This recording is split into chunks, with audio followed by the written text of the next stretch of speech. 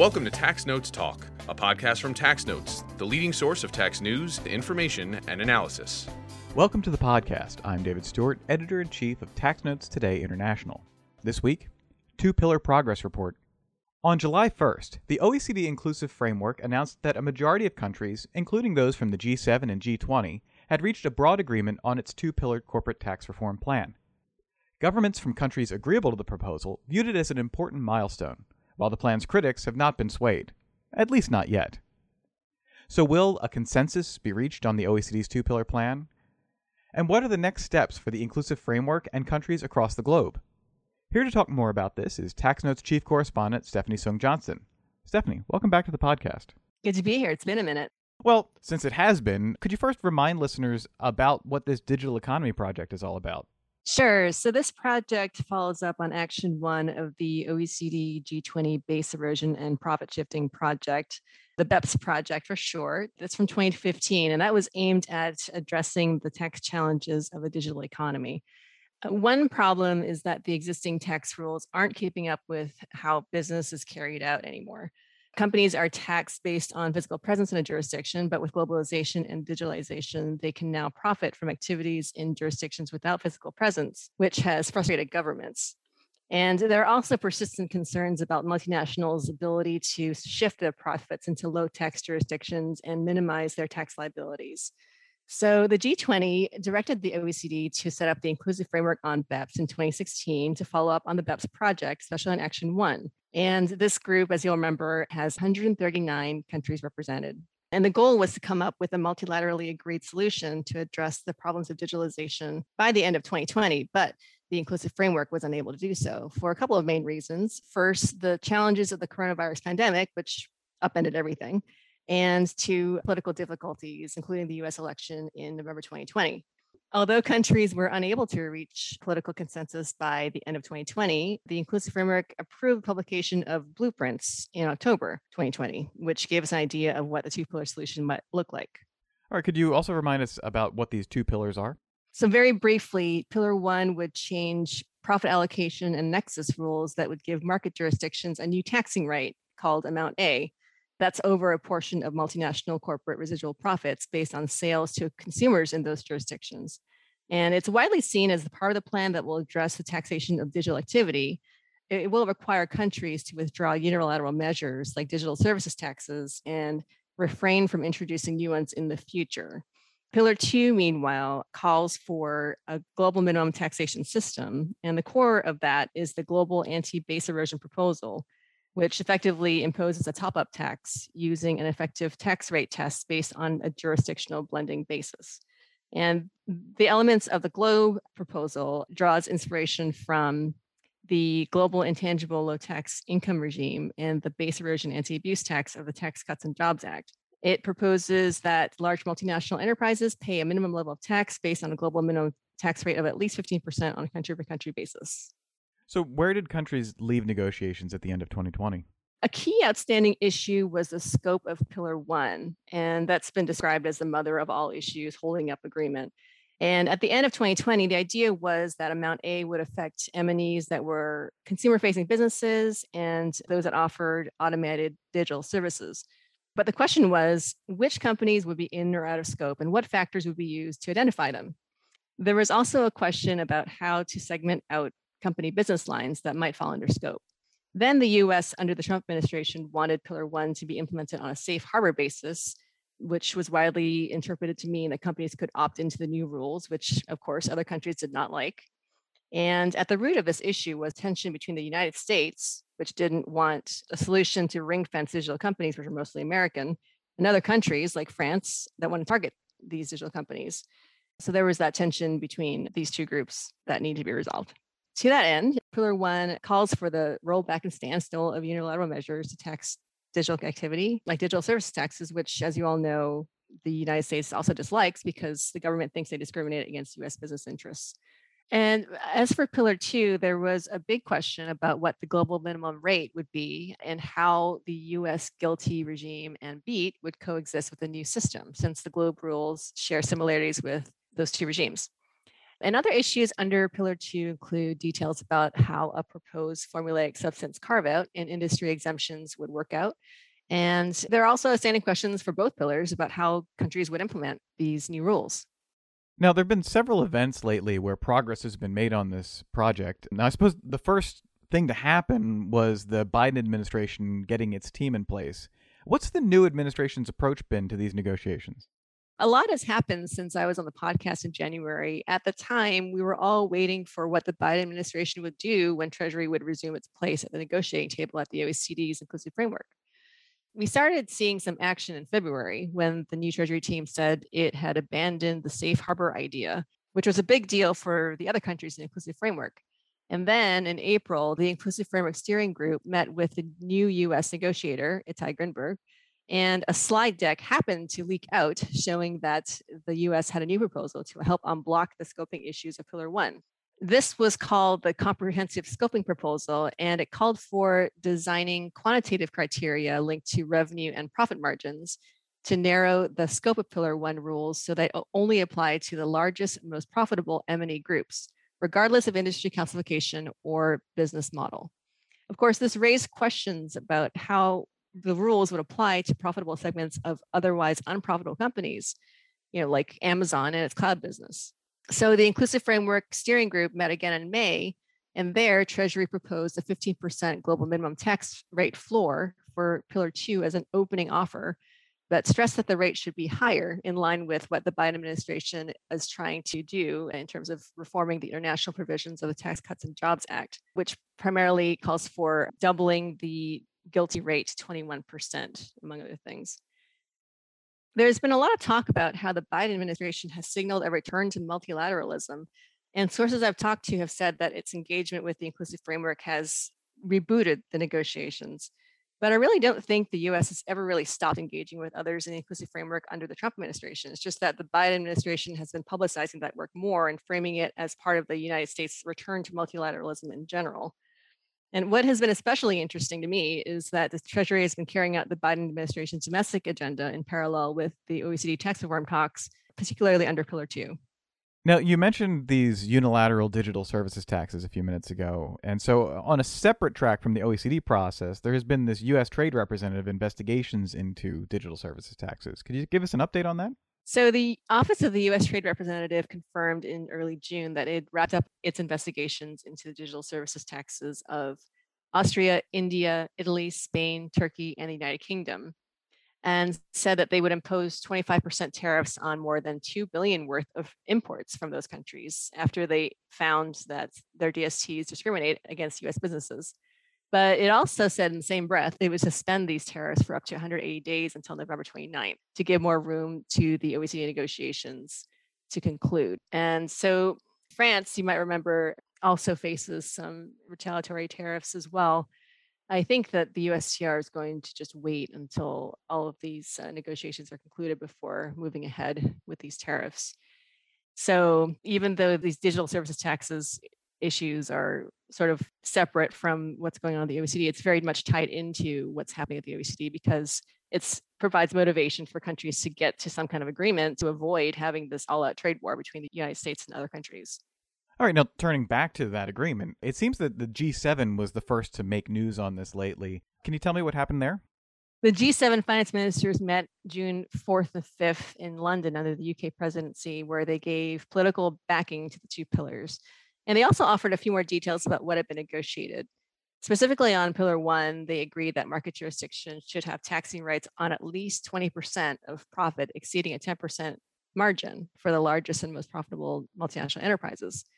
And on Pillar 2, they agreed on a minimum tax rate of at least 15%. And to those who had been following these negotiations very closely, the G7 agreement represented an incremental step toward a broader agreement within the inclusive framework and in the G20. But you wouldn't know it from the media frenzy surrounding it. Now, of course, following that led into the much anticipated, at least among us tax people, inclusive framework meeting. Did they come to an agreement? The inclusive framework met June 30th and July 1st to see if they can reach some kind of agreement on the two pillars. And they nearly got there. 130 out of the 139 ended up signing on. There were 9 holdouts at the time. Those were Barbados, Estonia, Hungary, Ireland, Kenya, Nigeria, Peru, Sri Lanka, and St. Vincent and the Grenadines. However, Peru and St. Vincent and the Grenadines later joined the agreement, leaving 7. They also published a statement with the elements that the countries were able to agree to. What did they decide on Pillar 1? The statement was very brief. I mean, it was 5 pages, but it did say a lot. It did reveal a lot about what the 2 pillars are starting to look like.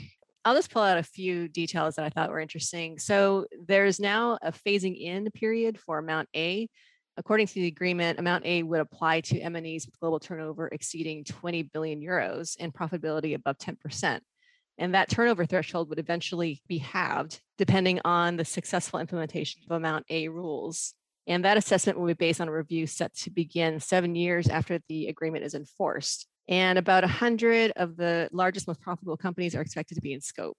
On Nexus, there's going to be a new special purpose Nexus rule permitting allocation of Amount A to a market jurisdiction when the in-scope M&E derives about at least 1 million euros in revenue from that jurisdiction.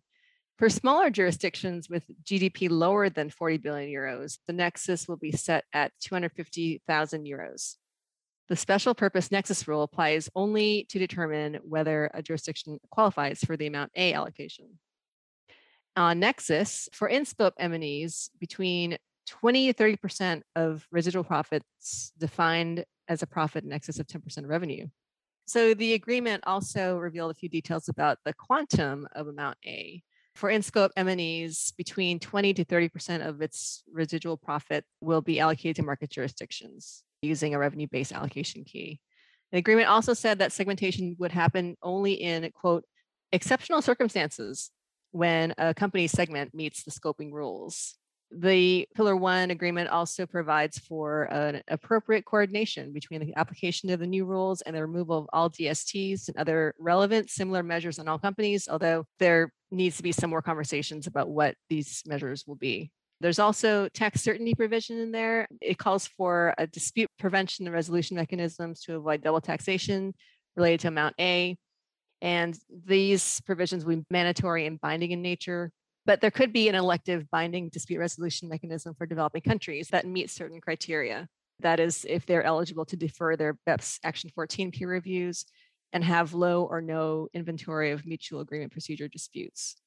And the agreement also talks a little bit about implementation. Amount A will require a multilateral instrument that will be developed and open for signature in 2022. And Amount A is expected to come into effect in 2023. Where do things stand on Pillar 2? The agreement confirms the Pillar 2 design. Pillar 2 will have the GLOBE rules comprising an income inclusion rule and the intertax payment rule. And there will also be a subject to tax rule. And the agreement also confirms that the GLOBE rules will have a common approach status, meaning that countries won't be required to adopt them. But if they do, they'll have to follow the Pillar 2 design. And they'll also have to accept the application of GLOBE rules that other inclusive framework members apply. It also confirmed that the scope would apply to M&Es with annual revenues exceeding 750 million euros, which we sort of already knew before all this. And again, confirmed that the minimum rate for the GLOBE rules purposes will be at least 15%, although conversations still have to happen about what exactly that rate will be. The agreement also had a few more details about the formulaic substance-based carve-out. And here, the carve-out will exclude an amount of income that is at least 7.5% of the carrying value of intangible assets and payroll. Now that 7.5% will apply for about 5 years as a transition period, and then that'll decrease to 5% after that. All right, so while the OECD is negotiating this Pillar 2 minimum tax, the U.S. already has the GILTI regime. So how are the two expected to work together? That is a very good question. I think there is an acknowledgement in the agreement that there is going to be a GILTI coexistence.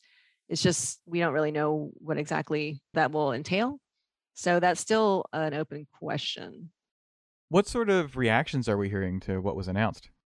I think the initial reaction was this was a historic agreement. And in a lot of ways it is. Even though it hasn't been finalized, it's historic in itself that 130 some countries are able to agree on anything, especially anything on tax. I mean, have you ever tried to organize a dinner party with 100 people with different dietary needs? I mean, that's a difficult task. I try to order takeout with 3 people in my house, and it nearly causes fights. Yeah.